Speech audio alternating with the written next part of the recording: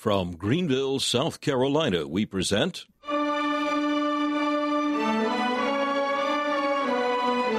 Let the Bible Speak.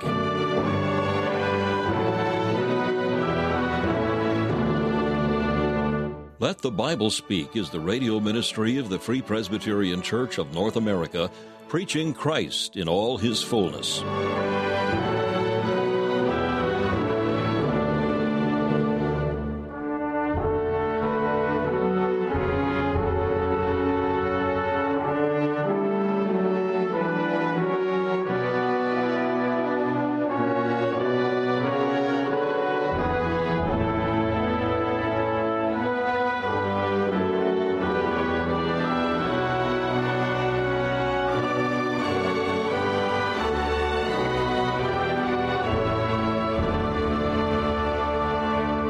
We welcome you to this broadcast of Let the Bible Speak, featuring messages preached by Dr. Alan Cairns, founder of Let the Bible Speak Radio Ministries.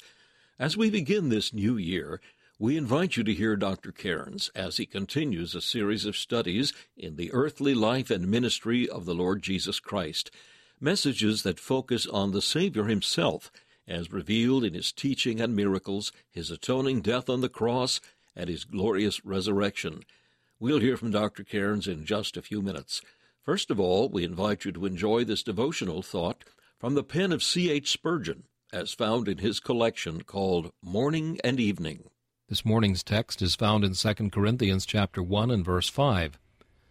For as the sufferings of Christ abound in us, so our consolation also aboundeth by Christ. Here is a blessed proportion. The ruler of providence bears a pair of scales. In this side he puts his people's trials, and in that he puts their consolations. When the scale of trial is nearly empty, you will always find the scale of consolation in nearly the same condition. And when the scale of trials is full, you will find the scale of consolation just as heavy. When the black clouds gather most, the light is the more brightly revealed to us. When the night lowers and the tempest is coming on, the heavenly captain is always closest to his crew. It is a blessed thing that when we are most cast down, then it is that we are most lifted up by the consolations of the Spirit. One reason is because trials make more room for consolation. Great hearts can only be made by great troubles. The spade of trouble digs the reservoir of comfort deeper and makes more room for consolation. God comes into our heart. He finds it full. He begins to break our comforts and to make it empty. Then there is more room for grace. The humbler a man lies, the more comfort he will always have, because he will be more fitted to receive it. Another reason why we are often most happy in our troubles is this.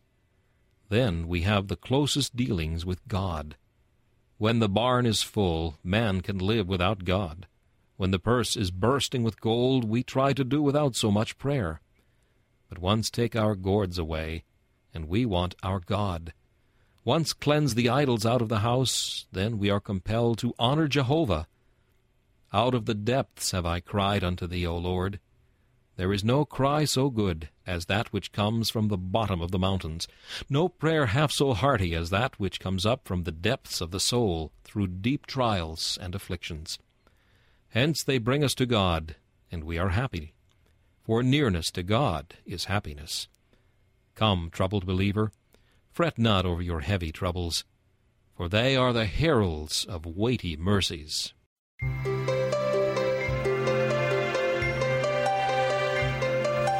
not afraid, for I have redeemed you. Be not afraid, I have called you by name. When you pass through the waters, I will be with you. When you pass through the floods, they will not before you. When you walk through the fire, you will not be consumed. You are mine, you are precious in my sight.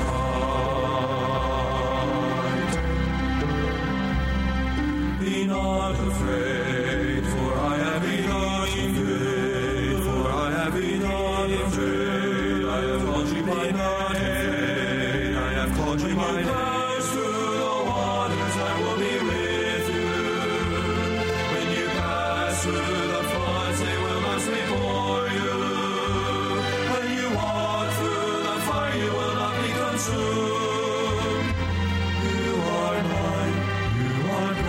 precious in thy sight.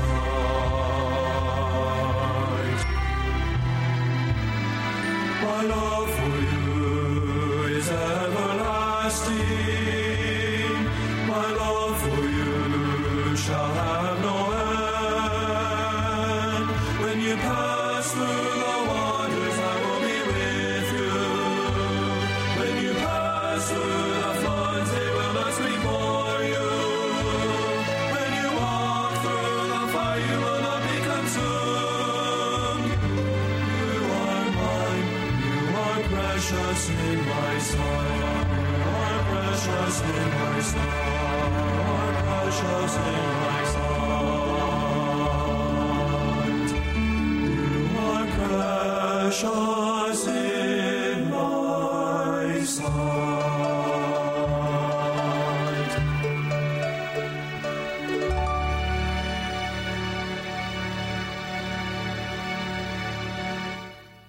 If your Bible reading is usually in the Authorized or King James Version, you have probably encountered words that are quite unfamiliar.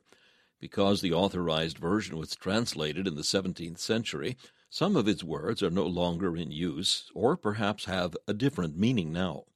Let the Bible Speak is pleased to offer a booklet containing many of those archaic terms and their meaning in modern-day speech. In addition, the booklet contains a Bible reading plan that will help you to read the whole Bible through in 2 years, as well as the Psalms and the New Testament twice. To obtain your copy of A Bible Word List free of charge, simply email info@faithfpc.org.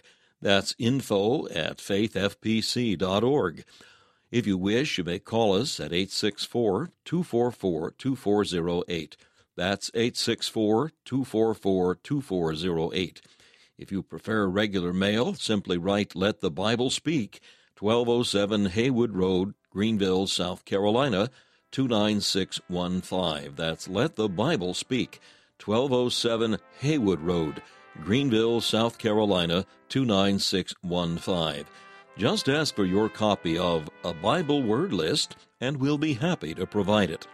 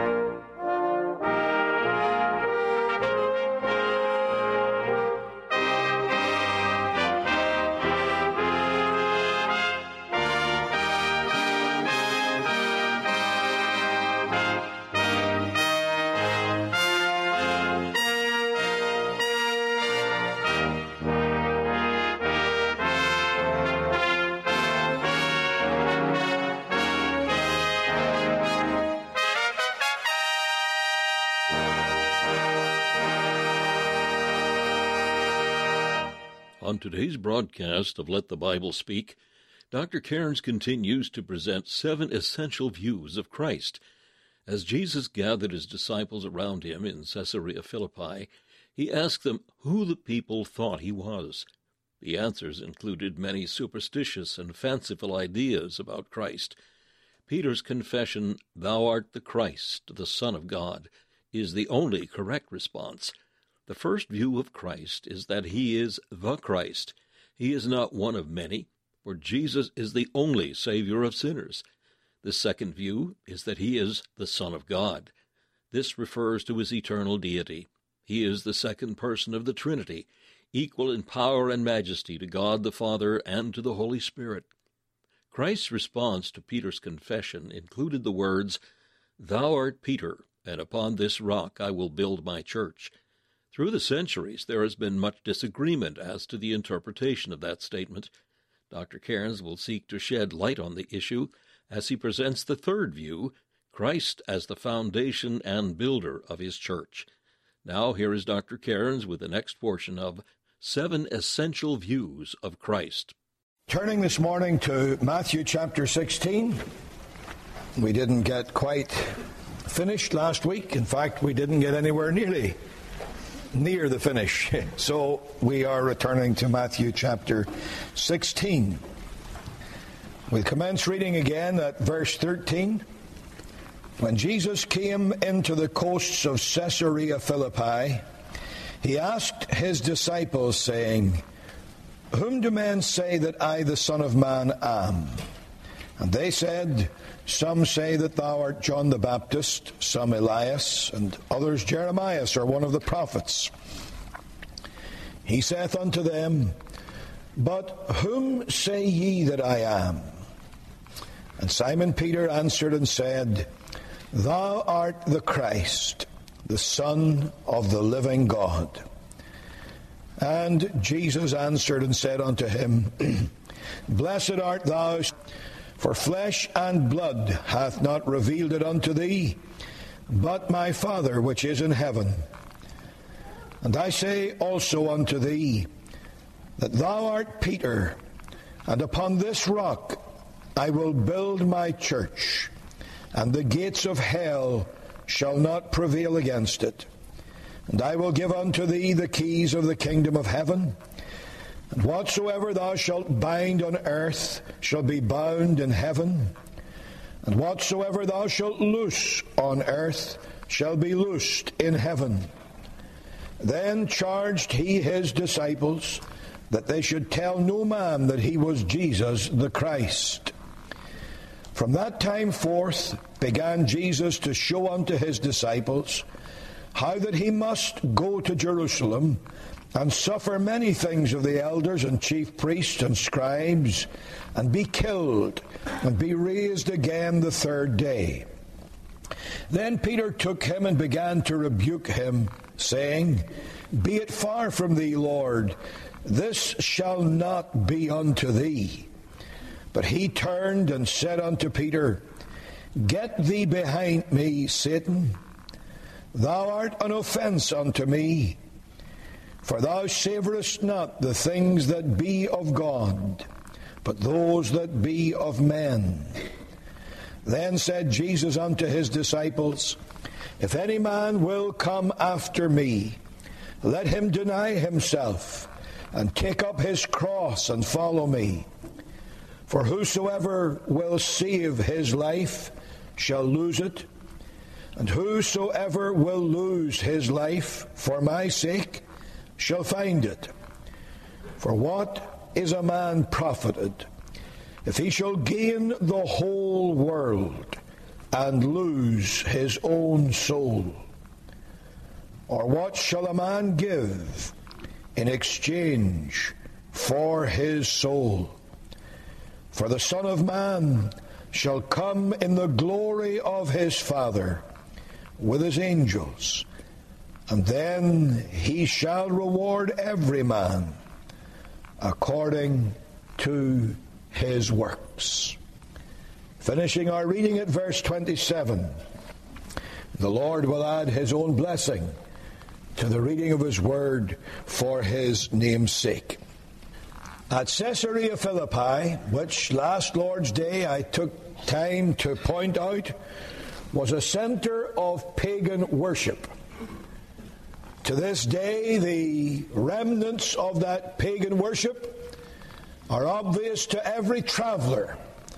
And Caesarea Philippi, or Banyas as it is now known, is just about always on the schedule for any visitor to the Holy Land.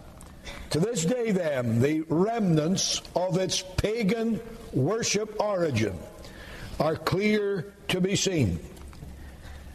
And in that place of pagan worship, surrounded by Gentiles, Christ drew his disciples to him and asked them, "Whom do men say that I am?"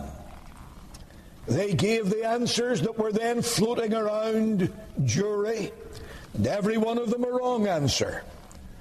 Then the Lord Jesus asked, "But whom say ye that I am?"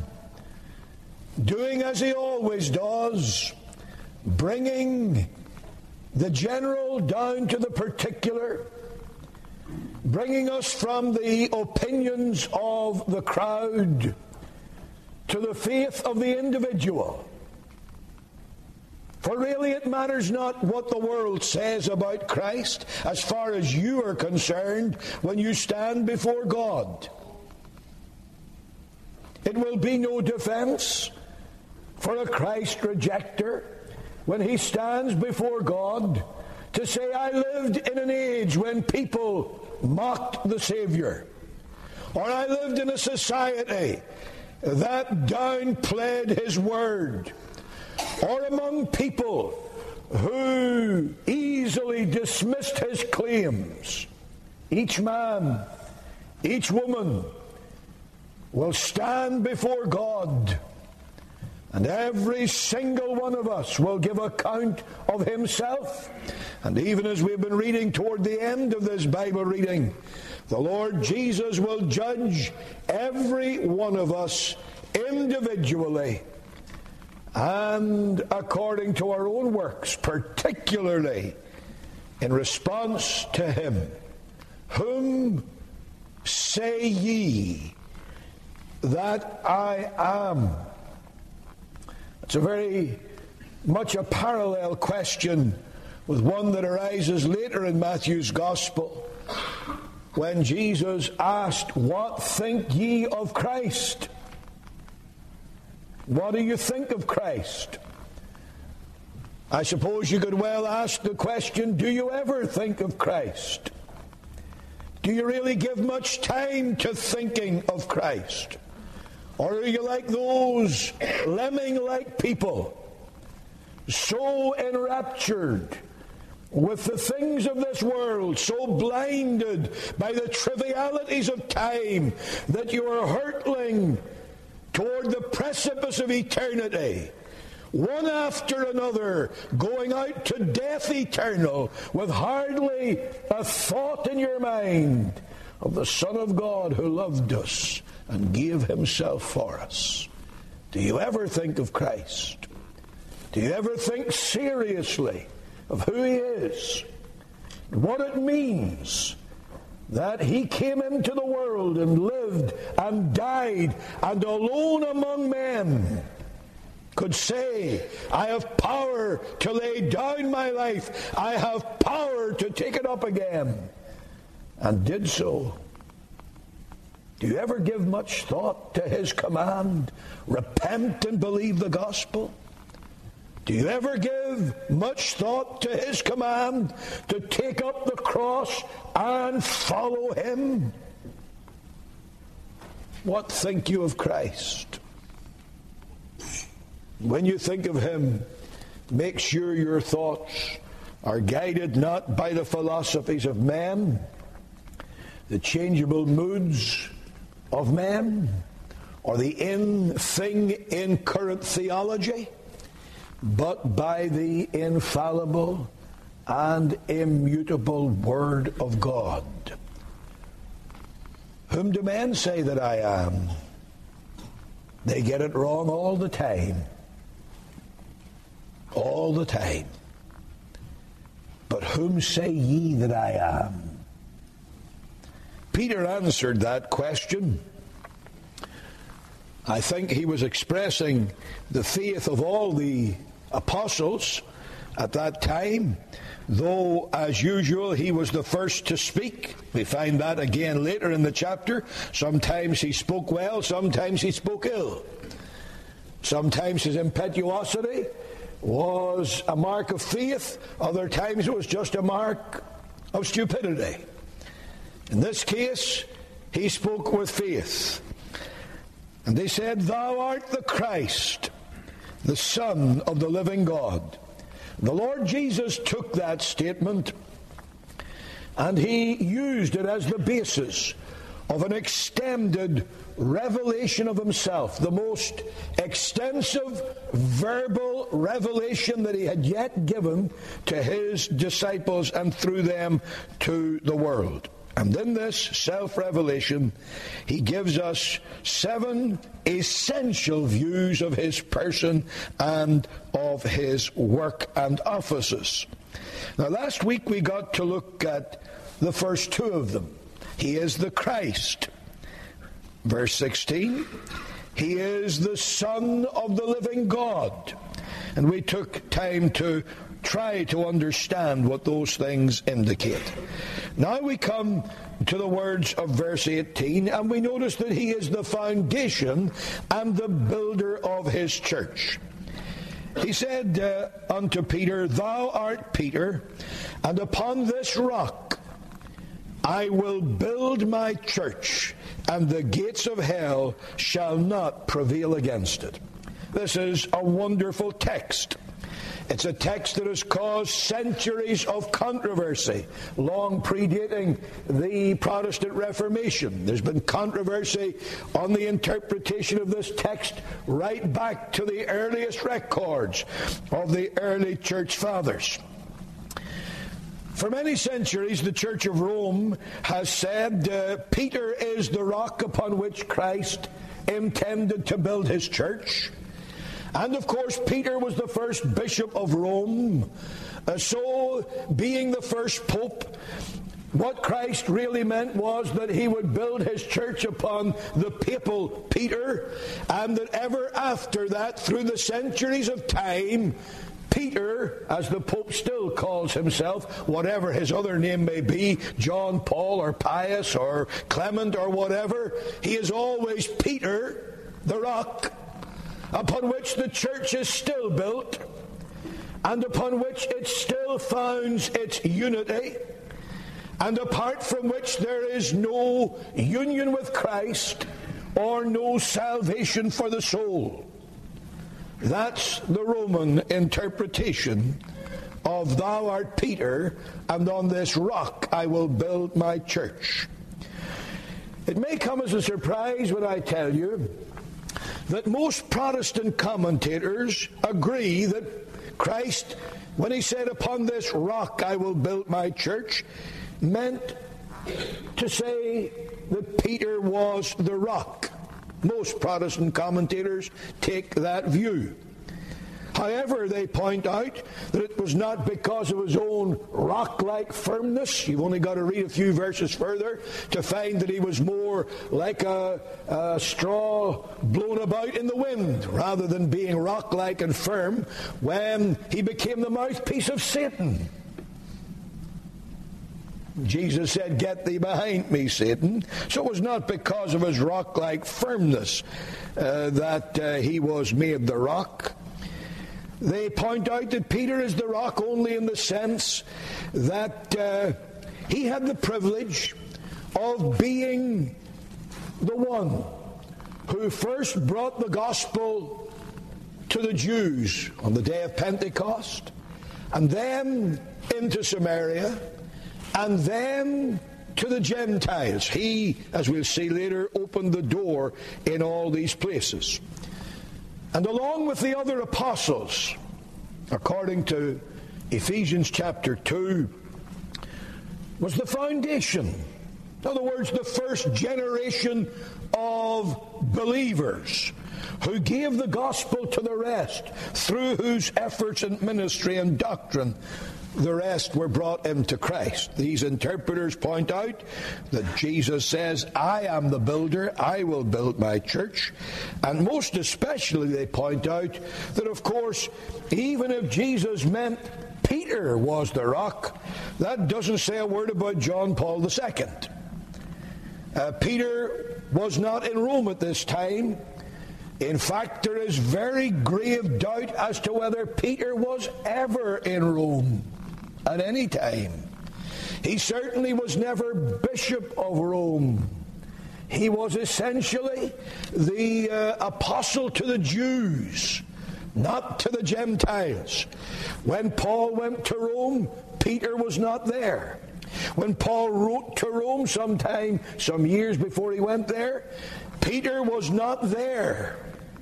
In fact, the church had not been established by any of the apostles, but rather by a group of Christians who had come together from many places and had arrived in the imperial capital. So even if Christ did say to Peter, "You're the rock, I'm going to build the church," he certainly did not intend anything to be carried over to the Roman pontiffs. There is no such thing in Scripture as what is called apostolic succession. I don't want to get off on a tangent here, but this not only impinges on the doctrine of the Church of Rome, but on much of the charismatic mania that is going around today. You will find that the apostles had a power that lived and died with them. They had the gift of the Holy Spirit, and on whomsoever they laid their hands, the gift of the Spirit was transmitted. They received the gift of the Spirit. No one else ever since has had that unique power and gift of God. It does not exist. And anyone who comes along with some notion of You've been listening to Let the Bible Speak, the radio ministry of the Free Presbyterian Church of North America. We hope you've enjoyed and benefited from today's program. We're here as your servants for Christ's sake. If we can be of any further help to you in the things of the Lord, we invite you to contact us. If you would like to receive our booklet, Separated Unto the Gospel, a booklet that sets forth the beliefs and standards of the Free Presbyterian Church, you may have a copy free of charge, simply for the asking. Our mailing address is Let the Bible Speak, 1207 Haywood Road, Greenville, South Carolina, 29615. That's Let the Bible Speak, 1207 Haywood Road, Greenville, South Carolina, 29615. Our email address is info@faithfpc.org. That's info@faithfpc.org. If you would like to learn more about the Free Presbyterian Church of North America, we invite you to visit our website, www.fpcna.org. That's www.fpcna.org. This is Charles Kelsch saying thank you for listening and inviting you to join us again as we Let the Bible Speak.